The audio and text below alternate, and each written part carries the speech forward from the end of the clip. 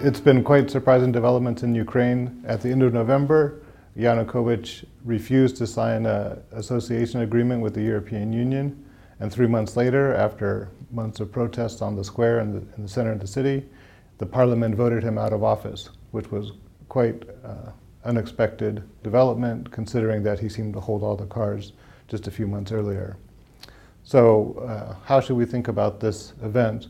I think from my personal perspective, I'm very optimistic about what's happening. We've seen a huge amount of change take place in Ukraine. There's been some violence, but relatively small amounts, especially if you put it in the context of the amount of corruption that characterized the Yanukovych system when he was in power. So it's been pretty positive development so far, I think. But the second thing to remember is that there's a long way to go before this is actually, we reach a happy ending. And I think what's important is to, for example, if you put it in the comparative context with Egypt, they need to learn the lessons that other revolutions that failed did not apply.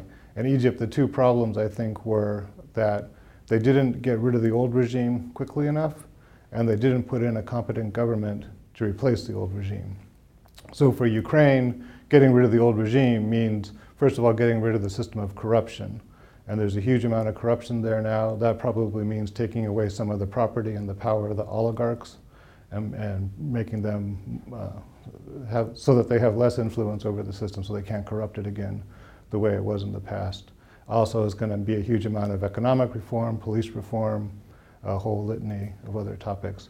And then the second thing is, once they get rid of the old regime, they need to make sure that the new government is doing a good job and that people have faith in it.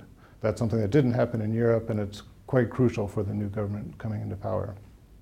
And finally, I think that what's important here is not that this is a battle between East and West. I think that between the US and the EU on one side and Russia on the other side, I think that metaphor has been overdone. This is really a problem for the Ukrainians to resolve. And of course, it's important for both the East and the West. It's particularly important for Putin because he sees this as a threat to his own personal political power in Moscow.